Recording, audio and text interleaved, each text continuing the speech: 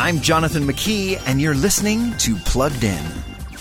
The PureFlix miniseries 1,000 Tomorrows, based on the Christian novel of the same name, follows the story of a bull rider and his family. But unlike many stories in this genre, the protagonist of this one isn't a professing Christian.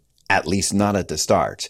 Cody's relationship with his earthly father is so broken that he hasn't given any thought to connecting with his heavenly one. Of course, both of these relationships begin to change for the better. What makes you believe? How do you know it's real? Peace. He came to give us peace. The story doesn't shy away from tougher issues, but they're handled in a sanitized way. So while there are a few small bucks on this ride, including some suggestive sensuality, most will likely find this small screen adaptation of 1,000 Tomorrows a satisfying one. Before streaming the latest shows, visit pluggedin.com/radio. I'm Jonathan McKee for Focus on the Family's Plugged In.